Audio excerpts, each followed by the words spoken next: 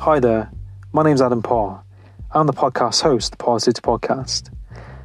In this podcast, you'll be listening to me connect with people from different walks of life, from the military to people in the music industry, to people in the self-help industry, and many other areas of life. In this podcast, I'll be talking about topics from self-help, mental health, motivation, spirituality, mindset, society, current affairs, and much, much more. If you enjoy this podcast, please subscribe, share, and let me know your feedback. And my main intention on this podcast is to have a positive impact. For you, the listener, to take something positive from it, to apply something positive into your life from this. Now, without further ado, let's get into this podcast and enjoy. Hi, and welcome to the Parrsitivity Podcast. On today's episode, I'm with Don Sevcik. He is the founder of mathcelebrity.com, podcast host of the College Prep Confidential podcast, author of Free Traffic Frenzy, How to Get 450,000 Website Visitors, and 1 Second Math. Math Celebrity has helped 3.8 million people in 233 countries to understand their homework and optimize their math skills. Math Celebrity has also been featured on Fox, NBC, CBS, ABC. In today's podcast, we talk about success, books, mindset, motivation, how Don set up the website, and much, much more. I'm very humbled and grateful to have Don on the podcast, and I hope you enjoy this episode. So sit back, relax, and enjoy. Tuning in, trying to find out how to win. Go along and tell a friend. Marathon, you know the game. Keep on running, never end. Getting better, make amend. Adam got it, Adam got it, Adam got it, Adam got it. Parrsitivity, Parrsitivity, Parrsitivity, Parrsitivity, Parrsitivity, Parrsitivity, Parrsitivity, Parrsitivity, Parrsitivity, Parrsitivity, Parrsitivity, Parrsitivity, Parrsitivity, Parrsitivity, Parrsitivity. Tune in.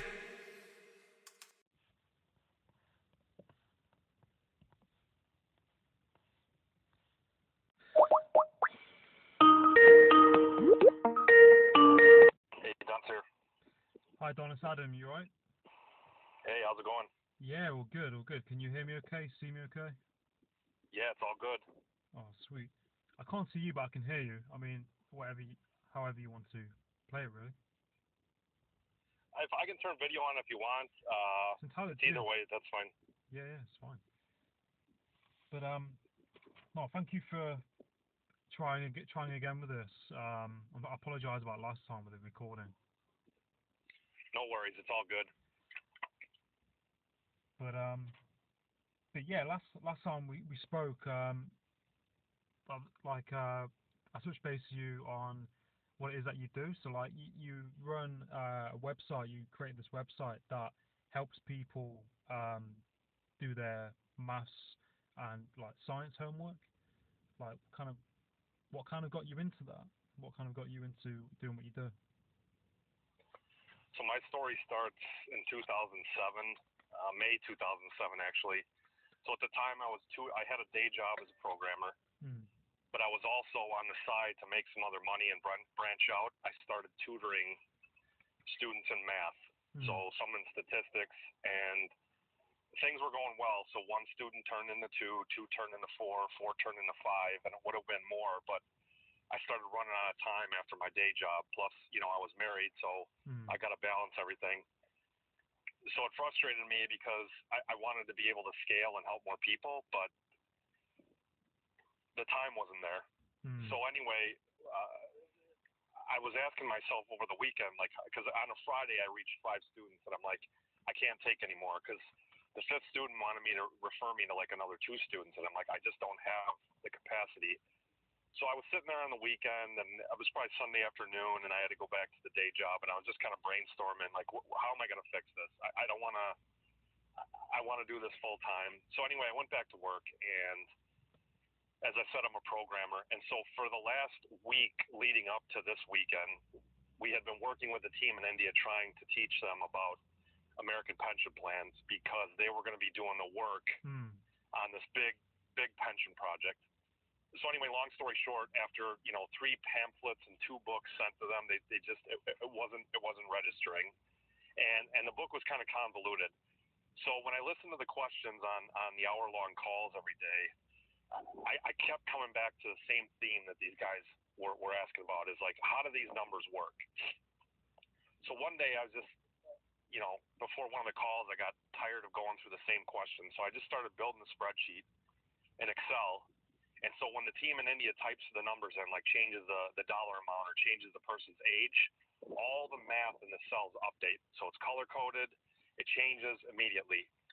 So after this team in India looked at it, I demoed it for them. They looked at it, and all of a sudden it clicked. They said, yep, I can see it now because this number goes here, this number goes here. I don't need to go through a 500-page manual. I get it. And so that's when the light bulb went off. And I said, if I can do this for a team in India for American pension plans, why can't I do this with math tutoring, right? Because math tutoring is just a set of rules, a set of algorithms, and so that's how it got started. That's amazing. I mean, like I saw on your statistics, like we mentioned previously, was like you got like 3.8 million people visited. Like, was it last year? Like, did you ever think it would like have the impact that it is having now? Because like it's on the website that it's been featured on CBS, NBC, ABC, Fox News. Yeah, it's funny. If you would have asked me back in that July 2007 when I first put up the first ugly calculator on my website, and if you would have told me we'd be standing there, last year when the year closed out with 3.8 million unique visitors from 235 countries, or if you would have told me that, last year, or last month when the virus hit, we cleared an all-time monthly record of 611,000 unique users in 30 days running. It was like 120. I forgot. It was like 125 million calculations. I mean, there were some days in 24 hours they were running 120,000 in 24 hours. I would have laughed. Because when I got started, I just want to get something up there and see how it would work. I never envisioned it would go this far, but it's been a fun ride. Jeez. So 120,000 people visited it in one day, like over a day. No, I'm sorry. The daily record for unique visitors is 26,000, but they ran 120,000 math problems. Oh, I see. They asked for help. So imagine that, if I'm in person tutoring, even if we're doing one problem every 2 minutes, which is probably pushing it, in an hour you get 30 problems done with one person. If you do that for a couple hours, maybe 150, but 120,000 math problems. It's just a testament to the ultimate in scalability, which is great because there's 3.8 million people I'm never going to meet probably in person, but I'm able to affect their lives and hopefully alter their destiny for the better. Yeah, that's amazing. Because I remember, like last time we spoke and the recording didn't work, is that you said like the speed of it, them learning the math, breaks down the time for their parents teaching them. Is that right? You said. Yeah. So when I've talked with parents before, and if you go online, I mean, you could find this in math tutoring forums. One of the big gripes the parents have is, first, I don't like the new math. In the States, they've got this thing called Common Core, which is different than we've all learned. But the second thing is, students nowadays, they've got so much more in their schedule than guys like me. I'm 44 right now at the time of this recording, but back when I was in college, we didn't have anywhere near the extracurricular activities, the social media, any of that. So the parents and the kids have to squeeze math in, and a lot of times it's near the end of the day. So they're already running out of gas. Mom and dad got to get rest for work. So if they got to spend another 2 hours, it's already a big pain point. But when mom and dad can pull up my site instead of having to sift through a textbook and run a calculation and have it come back to them from their high school days and say, you know, the calculation runs in 1/3 of 1 second, which is basically the time it takes you to blink your eye. They read through it in maybe like 30 seconds to 60 seconds, and they say, okay, I get it. Now, if it's the student's not running it, they can go sit with their kid and say, you know, here's how it works. So if we could, I mean, imagine instead of a 2-hour homework session, if we can slash that down to like 30 minutes, and you do that 3 times a week, you just save 4.5 hours. And how many headaches? Yeah, it's fantastic. I mean, you know, what you've created for people to, you know, instantly click, you know, go on a link, you know, type in their homework, you know, the questions, and have something help them with it, you know, like instantly. And then, like you said, it saves the parents going through a lot of things that they probably don't know much about or have time to, you know, work with. Yeah, I mean, I don't know if you saw this. I think this came out last year, and it may have been before, but like, I'm sure you know about the attention spans of everybody decreasing. I read a study the other day. I don't know if it was like Harvard Business or, you know, one of those publications that says humans now have the attention span. I think it's 8 seconds, and a hummingbird has 9, right? Wow. So 8 seconds you have to get their attention and make sure they're not bored or frustrated. So that's what we're, you know, sites like mine, that's what we're fighting against. And then if you add in, oh, now it's time to study your math, like that's the most hated subject on the planet.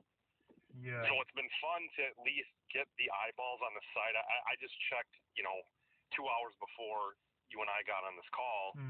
The average time our visitors stay on our site is like 3.5 minutes, which is great because if they only got 8-second attention span and they're staying 3.5 minutes on average, some people stay 4 or 5 hours. Yeah. It's nice, right? Because we've earned that trust, and we've earned the right to get their attention and keep the eyeballs on our site. Yeah, that's a massive amount of time when you think of it, isn't it? In terms of, like you say, concentration and focus is like around 8 seconds, and people are using it for around 3.5, 3 minutes. You know, from 8 seconds. So they must be taking in so much information, you know, in that amount of time, which doesn't seem that much. But when you break it down like that, it's quite a considerable amount of time and focus, isn't it? It is, and I think one of the things we do, some of the students and parents don't need the full explanation. And this took me years to figure out until I started digging into the metrics and talking to a few people. A percentage of our audience, you know what they want? They want reassurance. That's what they want. So they run the problem through themselves. And then what they do is they run it on our site, and they say, okay, A, did I get this right? And B, is my explanation right? Or is Math Celebrities faster and more efficient? So there's a perfect example. I was just talking to a mom a couple months ago that was running statistics, and they had to do the mean, the variance, the standard deviation. And she says, I was doing it, you know, this way I learned in my data science class. But she says, you just lay the number set out, pull the mean, pull this, plug it all in, and you're in. Yeah. And she said, when I started doing that, it was just easier. And I told her, you know, I think in terms of a programmer, right? Give me A, B, and C, and what are the outputs? And she said, I like the way that's done because it saves time and it makes it more efficient. Yeah. That's it. And it just breaks it down and makes it more easier to, like, digest.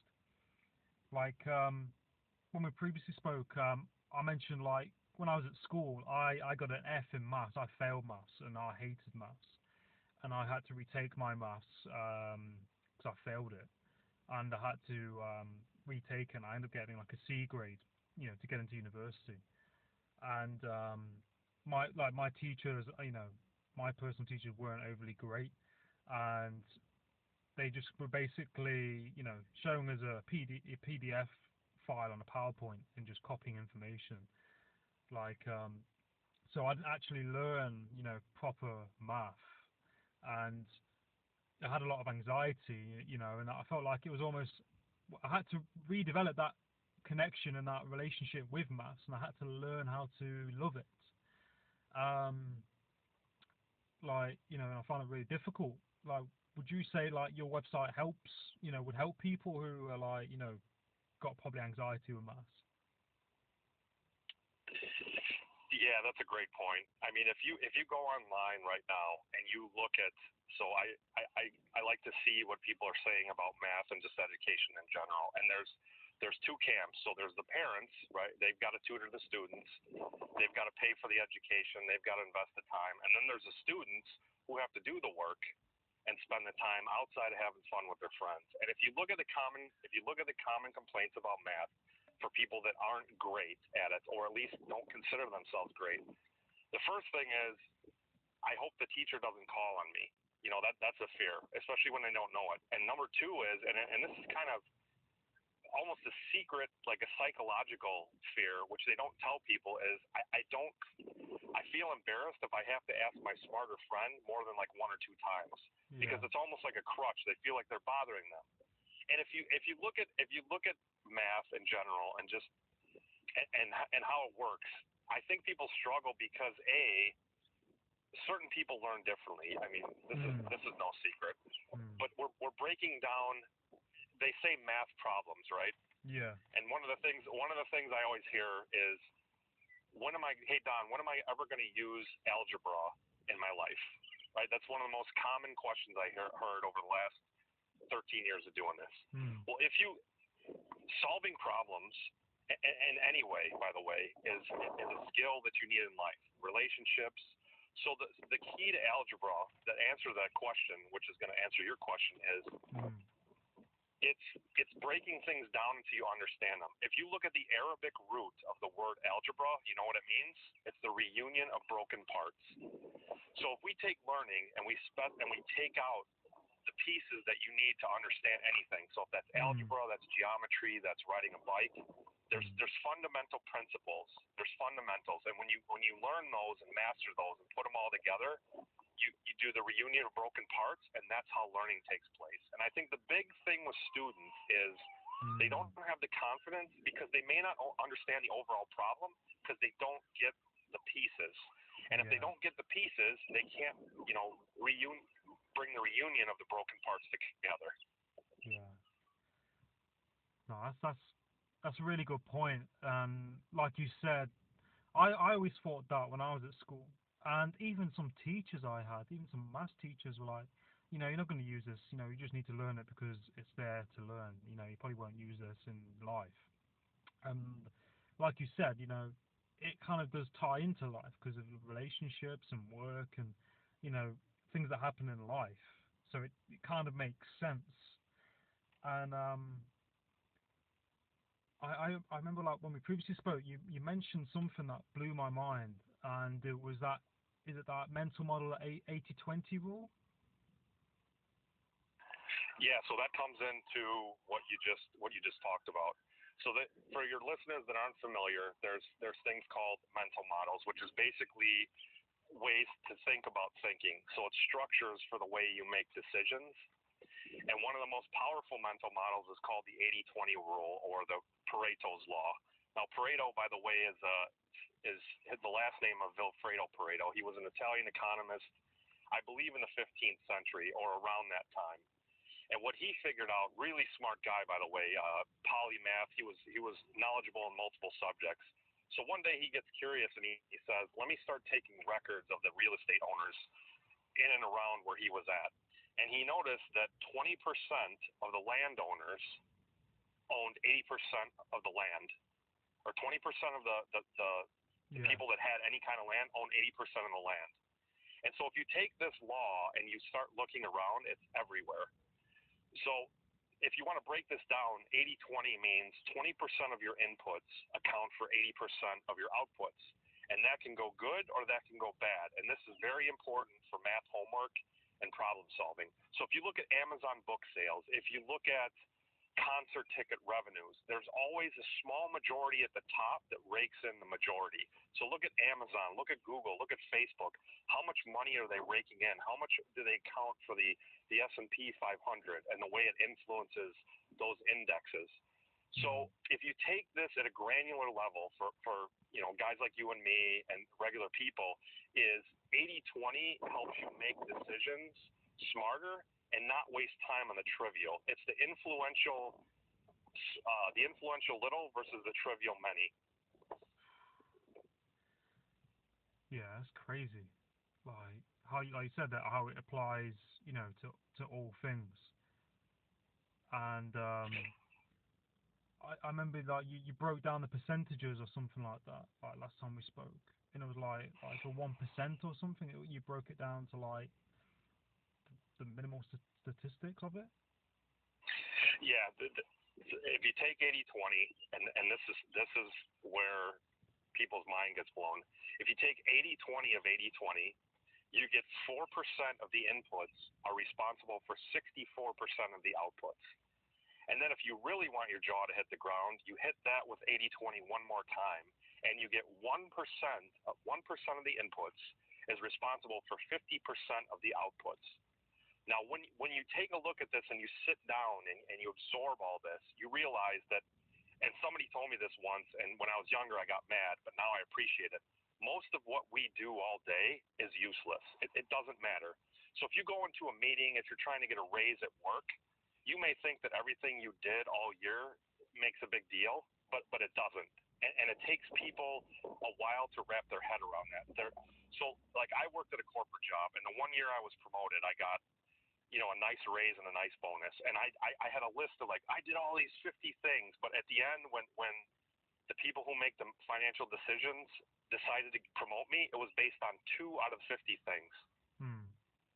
And you can extend this anywhere. I mean, look at book sales, look at medical costs. If you want to take the other side of the 80-20, where we look at what we can do for good to pull the lever and do a lot of good. If you look at medical costs, I read a study one time that 20% of the people in any medical plan are responsible for 80% of the premiums. Wow. So but this blows my mind, because now we can eliminate problems in our lives by pulling 1 or 2 small levers using 80-20. So I'll give you a perfect example. A couple of years ago, I had trouble sleeping at night, and this never happened to me before. But I was like, why? What has changed? My weight was about the same. I had about the same workload. What am I doing wrong? I mean, obviously, I'm getting a little older at the time this happened. Yeah. So I started looking at things like, what am I doing? Am I drinking too much caffeine? Am I eating too much? Am I stressed? So after reading a little bit, I started removing one thing for a week, just one thing, to see how my sleep would be affected. So I stopped eating at like 8 o'clock. Really didn't change much. I started exercising a little bit more at night, just try to get tired. Really didn't change much. But the nights that I had a little bit of hard liquor at 9 o'clock or later, I would always lose sleep. So then what I said is keep everything else I've been doing the same, but eliminate any drinking after, instead of 9, because that's too close when I go to bed. Let me just say no drinking after 6. And most of my sleep problems vanished. And then what I said is, why not just give up a little bit of hard liquor altogether? Maybe a glass of wine, but keep it simple. And once I did that, my sleep problems vanished. And so this is a testament to the 80-20 of what you and I talked about last time with inversion, is removing stupidity. So when I removed that stupid behavior, all my problems were solved.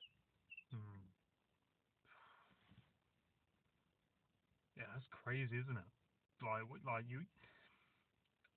you would never think that. You would never think that this mental model like rule would apply to all kind of areas of life, in business, in your personal life, in your work, and money. And I remember you said as well, like when we previously spoke, that like if something happens in your day, it's usually like one person who's like you, who might piss you off, and that can then affect your whole day, and that kind of correlates into this as well.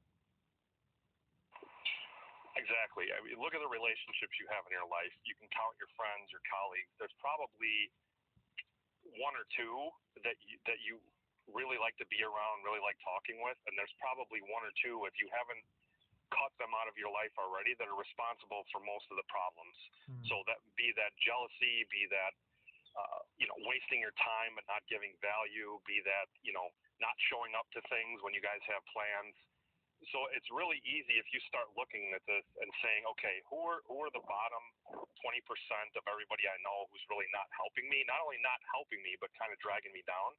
And then on the flip side, who's the 1 or 2 or 3 or 4 people in my life, whether it's business or personal or just an acquaintance, that I really like being around and I get excited when it's time to hang out with them. And that's another example of 80-20.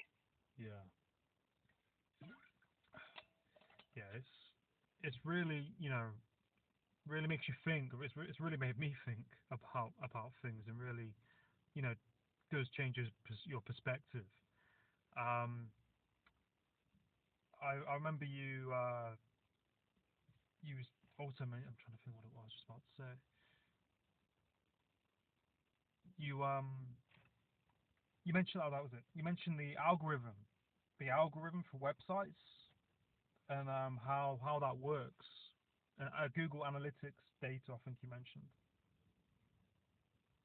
Yeah, so on my site is another example of 80-20, and actually it's more like 85-15 or 90-10. The other couple months ago, I dug into the traffic on my website. Now I've got 503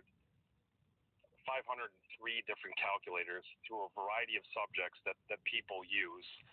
But if you use Google Analytics and sort by the top usage, I think it was like an 82-18 of 82% of the traffic is primarily using, I think it's like 27 calculators out of the 503.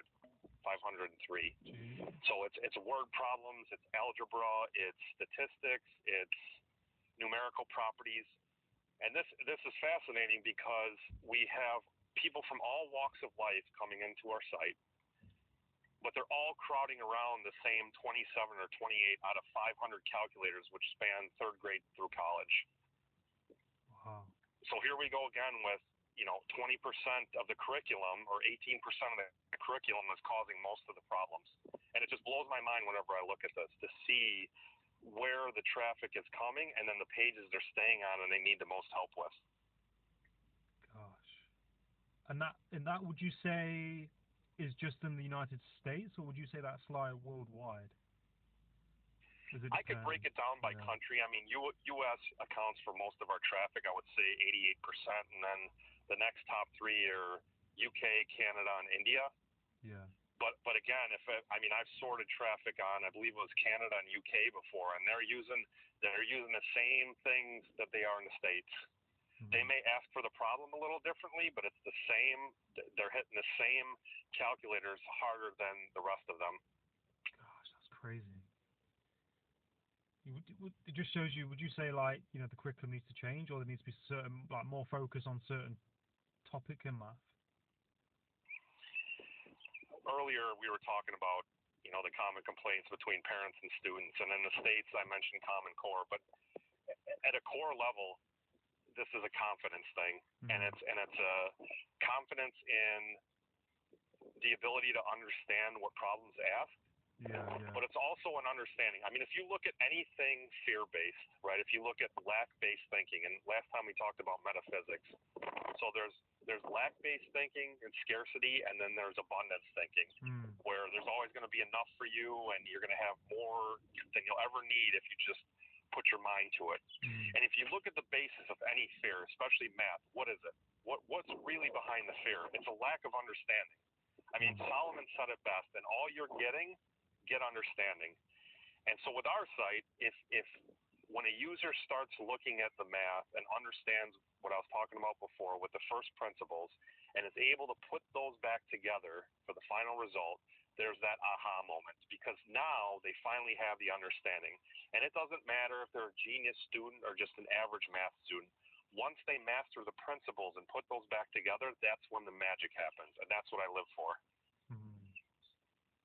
No, that's exactly it, and it's helping people and seeing those, seeing people grow and gain confidence, and learn to love maths, because it's important, isn't it? Like math is, used in all areas of life in lots of different terms. Yeah, we talked earlier about problem solving is used everywhere. But if you look at some of the top paying jobs, we're talking about somebody who's not maybe going to start a business for themselves, but is going to go into the workforce. And you look around, what's paying the best? Computer programmers, data science, doctors. That requires at least some, if not more, math programming. I mean, I was just online the other day. Video game programmers are cleaning up, and Xbox and things like that. Those are all based on 3D vectors and calculus. Yeah. So that the people programming those games and building all that, that's all math based. And so this is why it's important. And even if you're not going into a math-based field, again, it's the problem solving. To me, the two most important skills in life when you're running a business or working at a job is solving problems and being able to persuade people to see your way or do your bidding. Mm. No, I think you're completely right, and they're really good points. And I mentioned my brother. He's at college and he's doing like game design, like you mentioned, gaming. And he's amazing at maths, and I had to ask him today to help me. I had to put screen wash into my car, and on the back of it said 90% water, 10% screen wash to dilute it. And I asked him, and I was like, how much of the screen wash do I have to put in? And he like broke it down, and he was like, well, you divide 5 by this, and then he poured it into it. And I was like, oh my gosh, like, I would never have thought that. But like you said, math is in the things that you wouldn't think it's in. He used math to break down how much water had to go into this can. It's really everywhere. I forgot what movie that was. It was a Pacific Rim. I think that was the title. Yeah. Where they had the two scientists trying to figure out how to defeat the aliens. And when they're about to, everything's just crashing down on the human population, and they've got this team in the back, and they got the mad scientist and the other guy who likes doing experiments, and they're arguing, and he brings up something about math, and then the scientist says mathematics is the handwriting of God, because it's everywhere, right? It's everywhere. Yeah. If you look, I mean, right now I'm talking to you in a field with grass and flowers, and if you look at I believe it's the spirals in the flowers, they're called fractals, and fractals are basically smaller replicas of the whole.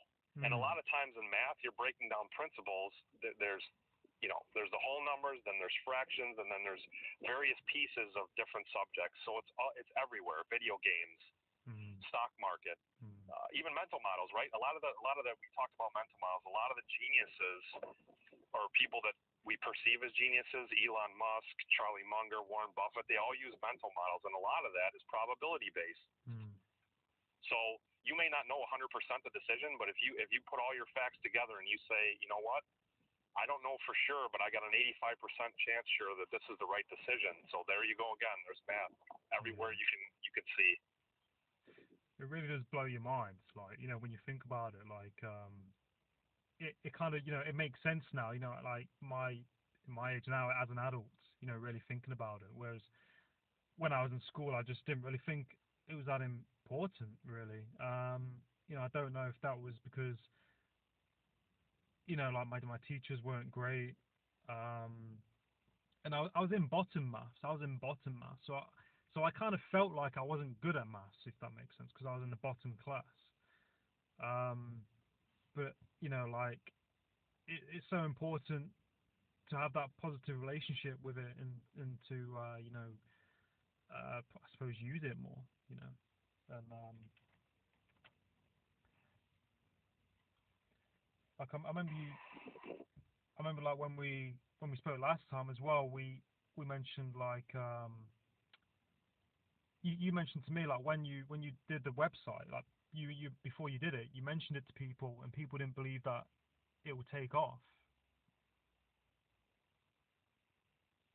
Yes, this is the one lesson that I've had to learn over the years. And when people ask me, how'd you get started, and you got any advice for me, I think it's two things. The first is to get in what I call your positivity bubble. So when you start anything, and if you're doing something that you haven't done before, or your friends or family, don't expect that behavior from you, you're going to have everybody telling you what could go wrong or why you shouldn't do this. And that, by the way, this is a head game. So when we talk about entrepreneurship or getting to the top of any field, at the end of the day, the talent gets you so far. This is a head game. And one of the big things is just like, besides keeping your head in the game, is just seeing the end result. So you're going to have everybody along the line telling you, I don't know if you should do this. There's a difference between taking advice if you don't know how to do something and you need an expert. Yes, then you shouldn't be inflexible. You should be open to listening. But a lot of this is just keeping your head in the game and not letting people crush what you're trying to do, because, you know, the price of talk doesn't go up. I'm sure you've heard the saying, you know, opinions are everywhere. Yeah. So that's part of this game. I think the other part of this game is just continuous improvement. So last time we talked about Kaizen, and for your listeners that aren't familiar, it's a principle that started in the Japanese assembly lines, and it's translated loosely as continuous improvement. So when I started out, I certainly wasn't the best mathematician. I had no clue about programming. And if you can stick with Kaizen and keep rolling with it, no matter what field you're in, you're going to go very far. So the Kaizen example I like to give is the principle of the 1%. So let's say you're taking on a new skill, you know, jump rope, bike riding, entrepreneurship, trading stocks. The goal is try to get 1% better every day or every week or every month, 1% better than you were. It doesn't sound like a lot, but if you let's take the daily improvement, for example. If you take 1% improvement for 30 days, most people think, oh, I'm going to be 30% better. No, you're not. You're going to be 34.78% better. Why? Because the 1% compounds. If you take 60 days, you're going to be 81.67% better than you were when you started. If you take 90 days, you're at 244.86%. And I always like to give this last number. If you improve 1% on anything for 365 days, you're going to be 3,778% better. And it's all thanks to the power of compound interest. So if we rewind 13 years and we go back to day one when I didn't know anything about programming, and we fast forward to now, yeah, I practice my skills, sure, and I've learned website programming. There's still programmers out there that are a hell of a lot better than me. There's people that are better mathematicians than me. But the 1% compounding every day, I mean, it's a testament to what Einstein said. The most powerful force in this universe is compound interest. And so if you take those two things about not letting others' opinions sway your destiny and the power of continuous improvement, I think you can go far in anything that you do. That's amazing. And I'm blown away by, you know, what you just said. It's fascinating. Like you said, those little improvements, you know, each day, you know, might not seem like a big difference when you're doing it, you know, in the process of it, but like you said, over time, those little steps, you know, each day, then start to gravitate and build. And like you said, that can be applied to anything. Yeah, I mean, to give your audience a visual on the 1%, because it may be hard to imagine when they're first getting started. Go to the top of a hill with a tiny little snowball that you roll in your hand and start rolling that down the hill. I mean, a couple months ago when we had snow here in Chicago, I was building a snowman with my daughter, and I showed her this principle. I said, take the little snowball, and she said, Dad, how are we going to make a snowman with that? I said, start rolling it. And after about 20 seconds, she said, look at the size of this thing. You know, how did it get so big? And I said, it keeps picking up snow, and that snow picks up more snow, and that snow picks up more snow. I mean, if you look at compound interest, everybody likes to talk about Warren Buffett. If you look at the power of continuous improvement, Warren Buffett before age 60 was impressive, but nowhere near the Warren Buffett he is now, because the dividends have racked up like snowballs. So if you go into Warren Buffett's investment portfolio, I think he gets, my numbers may be a bit off, like $1.3 billion a year to do absolutely nothing. And what do I mean by absolutely nothing? The dividends earn dividends, earn dividends, earn dividends. So if he wants to retire tomorrow and do nothing and just hold on to like Coke stock and the other stuff, the dividends have continuously snowballed. And the same thing works with knowledge. The same thing works with skill building. And this is the power of the 1%, the Kaizen, the continuous improvement. I can't stress this enough. Yeah, from what you've said, it's so important, thinking about it. And like you said, that continuous movement, that continuous, compound interest, that continuous doing, taking action towards whatever it may be, you're doing. And I think, in society, we like things now. We like, instant gratification, and that's, in some ways delayed gratification, isn't it? But it's worth it in the end. It is, and some things you can make explosive gains quickly, and that's great. If you can get that, great. But the 1%, by the way, is not just for growth; it's for accountability for you. So you may wake up tomorrow and say, you know what, I'm building this new business. I'm kind of tired. But if you just tell yourself, just try to beat yesterday by 1%. So if you were working on a book and you wrote 2 pages yesterday, try to do 1% more than 2. And then the next day, 1% more than that. It's not asking a lot. But the 1% is almost like weightlifting, right? A little bit at a time. What happens in weightlifting? The muscle rips and heals back stronger. When you break a bone, it heals back stronger. The same thing applies here with the 1%. You're getting stronger and stronger every day. At least your tolerance for the work that's required to be, at the top of whatever you want to do. So I don't know if you've ever read, Tim Grover used to train Michael Jordan, and he's got a book called Relentless, which is, by the way, one of my favorite all-time books. And Grover talks about crave the end result so badly that the work involved becomes irrelevant. And so the 1% helps you get to where you want to be. You just don't have to do 15 hours a day if you don't want to. Just continually get better. And what starts to happen is, instead of 1% the next day, you may want to do 2 or 3, because now you've trained yourself. So once again, the 1% compounds. Yeah, no, I completely agree. And like you said, with weightlifting, over time, your muscle repairs, and you just gain that momentum, and it just builds and builds. As well, who would you say your role models are? I remember you mentioned that last time. So one of the things that I really want to get better at, that I'm still nowhere near where I need to be, and I wish I did earlier, is people who are really good at sales and copywriting. So copywriting, by the way, is just salesmanship print. So people that write ads, the Facebook ads you see online trying to sell things. I've struggled with that, because my mistake I made was, I'll build this thing and a bunch of people will come and, they'll pay for my services. Well, we've got a lot of traffic, but we still struggle sometimes with selling our products. So the people I look up to, some of the best, I try to study the best. So Gary Halbert is one of them. He's since deceased, but I've read his books. I've studied what he's done. And for your listeners that aren't familiar, Halbert wrote a bunch of ads that made a lot of money for a lot of people. But his claim to fame is he wrote a 324-word letter that was mailed to 100 million homes. And back in the 80s, it made so much money they had to hire 20 women part-time to help cash the check to the bank. So he was selling a family crest, like a symbol for your last name, and this letter was sent out, and it was so good that people were just sending him checks to get the product that he was selling. Jeez. So Halbert's one of those guys that I look up to.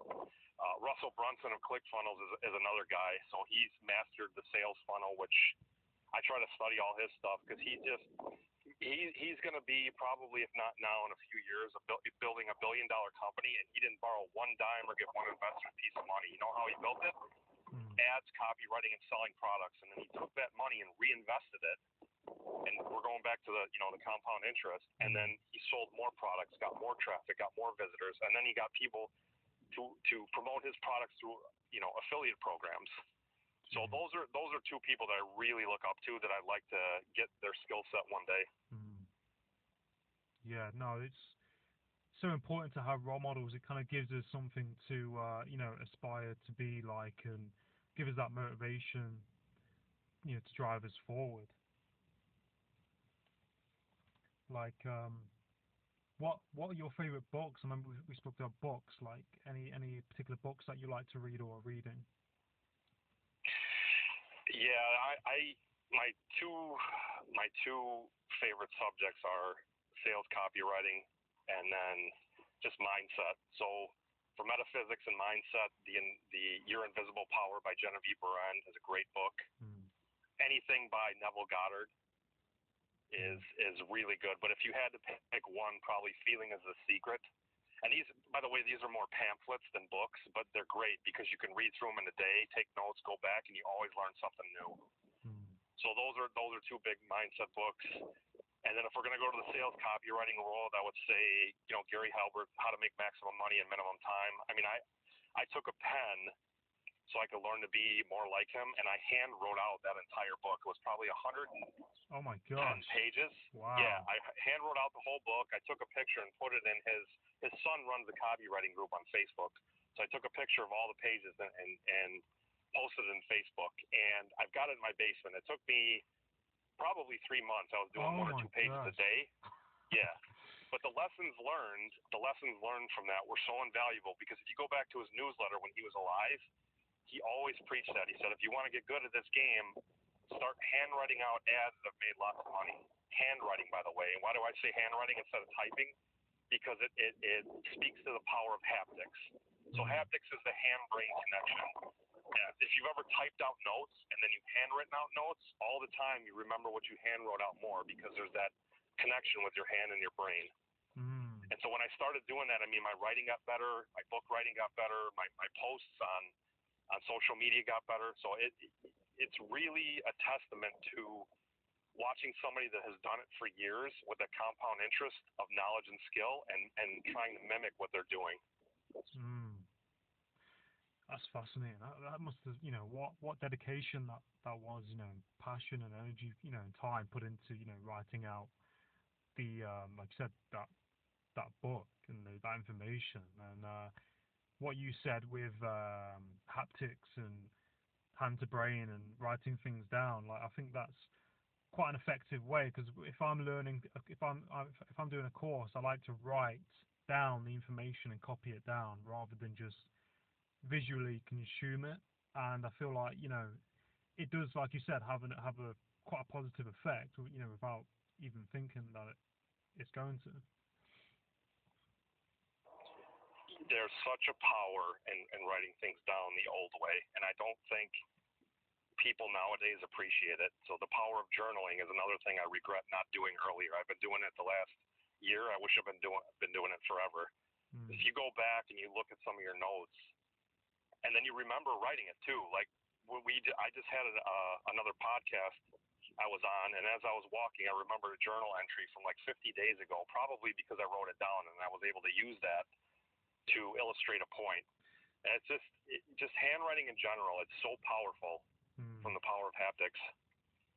Yeah, no, I agree. And it's like when we previously spoke and the recording didn't work, I had like these bullet points of what we covered in my head, and I was like, I need to write this down. I need to get it, because like you said, with writing it down, you remember it more.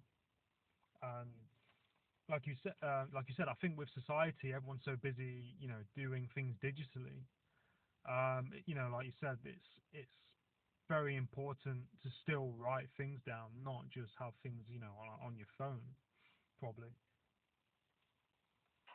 You make them count more too, because the time involved is more than it is typing.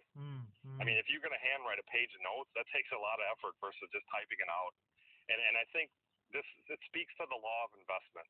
If you look at any venture that people do, the more time they spend with something, the more time they're likely to spend with it. And so if you're handwriting stuff, that you're more likely to make it count. There's a consultant out here in Illinois named Perry Marshall. I don't know if you've ever seen his stuff, but it's fascinating. And he has a blog post about pre-Gutenberg and post-Gutenberg books. So Gutenberg was the inventor of the printing press. And the books that survived from pre-printing press had to be meticulously hand-copied out. Wow. So the books that were chosen had to be so damn good that it was worth writing 500, 1,000, or whatever. Some of those books like the Apocrypha and Beowulf. I mean, that's a lot of work to copy that down and carry forward and preserve until the printing press arrives. And it just speaks to the power of, pre-Gutenberg. This, if you're writing it down and you're going to spend the time and invest it, it must be good. Make it count. Yeah. No, I think that's a really, really, good point. And it's amazing, that what was as human beings, are capable of, achieving and doing. And like in terms of books as well, like I saw that you've got 2 books that you've written yourself, Free Traffic Frenzy and 1 Second Math. Yeah, 1 Second Math was my first book. Half of that book is just the details of my journey, how I got started, how I built a site that answers math problems, and the challenges I experienced along the way. And the second half of the book is basically every single shortcut or cheat sheet note from second grade through college, formulas, tips, tricks that I could stash in a few hundred pages, where you could just go there and see, okay, here's the formula, here's what that means. And then the second book is, we were able to build up, like I said, the 3.8 million visitors last year. We're probably going to crush that this year. And I just wrote down everything I learned from SEO, because it's such a esoteric principle with a lot of business owners and people who run websites and want to learn how Google works, the big black box of Google. So I just basically spilled my guts for 165 pages of everything I figured out, including stupid stuff I've done and what I've learned. So anybody that reads that can speed up their learning curve of how to do well at SEO. No, it's amazing. I'll definitely check them out, and I'll put them into my Amazon basket. Like, would you like to kind of like round up, like, what like message would you give to people listening, who want to be successful in life? I want to go back to the principle of, the positivity bubble and expand that on a bit more, because I can't stress that enough. And the best way to tell that is with a quick story. So Winston Churchill used to keep a journal when he was Prime Minister of England. And there's a book I'm reading called The Power of Positive Thinking by Norman Vincent Peale. And in there, he finds an entry where Churchill's writing, it was about World War I, about one of his generals named General Tudor. And anyway, Churchill's talking about him, and he says, my first impression of Tudor was that of an iron peg frozen in the ground, immovable. And I can't think of a better quote to give to somebody getting started in the entrepreneur game or venturing out on their own than Churchill's Tudor quote. And why do I say that? Because going back to earlier when we were talking, there's going to be a lot of people trying to derail you. And even if your skills are, top shelf, epic level, and you're the best at what you do, there's always going to be somebody who's trying to pull you down or tell you another way to do it. And so here's a personality trait which hurts me sometimes in relationships, but has been absolutely priceless in building my business, as well as, you could pass this to other people who are starting out. Being stubborn. And I'm not saying being inflexible. If somebody wiser than you comes along that can help you and you believe in them, take their advice. But I'm talking about the people around you when you're trying to do something and they're telling you, this won't work, or I don't know, or maybe you're spending too much time on this. There's an inner fire that burns in everybody for at least one thing, and don't let other people put that fire out. Keep that thing going. And like Churchill said, be that immovable frozen peg in the ground. And over time, if you establish that with the people in your life, they'll respect it, and they'll either get out of your way or they'll move out of your life. And you know what? That's part of the growth process. I think that's, really, really, really powerful, what you said. And, like you said, you've got to stick with whatever it is that you're passionate about and doing, and, stay on it and not sway from it because other people have said it's not going to work. Exactly. I mean, the skills are great. The continuous learning's great. All that's great.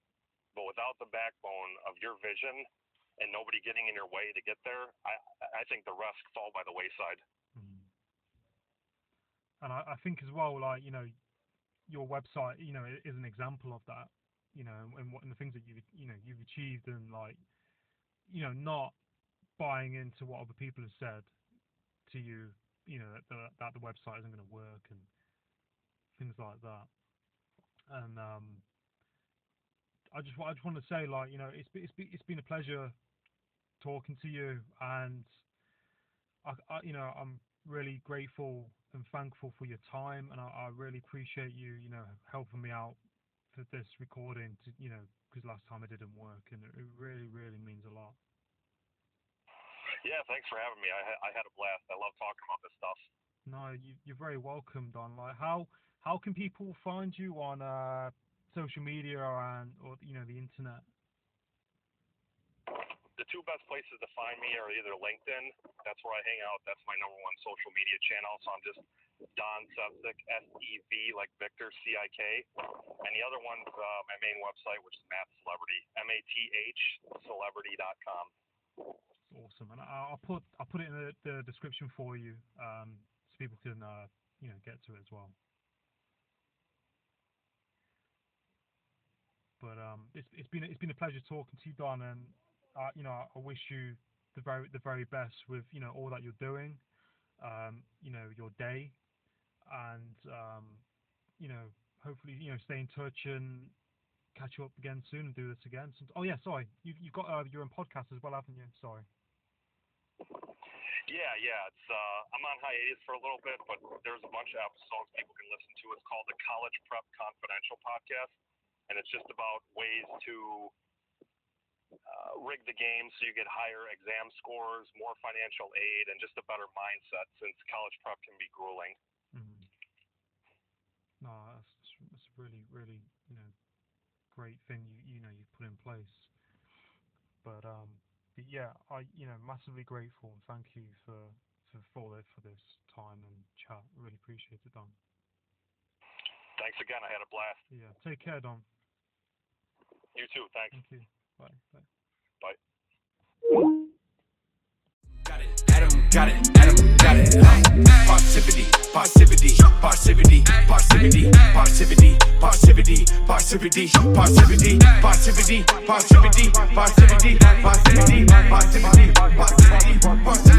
Tune in. Hi there, and thanks for listening to the Parrsitivity Podcast. Just a little message here. My girlfriend basically makes handmade jewellery. She makes necklaces, earrings, key rings, bracelets, and much more. It's all handmade, locally sourced, and her Instagram page, if you want to check it out, is called Jess Handmade Jewelry. She also has an Etsy account, website, and it is Jess Handmade Jewelry. Go check out her content and give her some support. I'll put the link in the bio. Thank you for listening.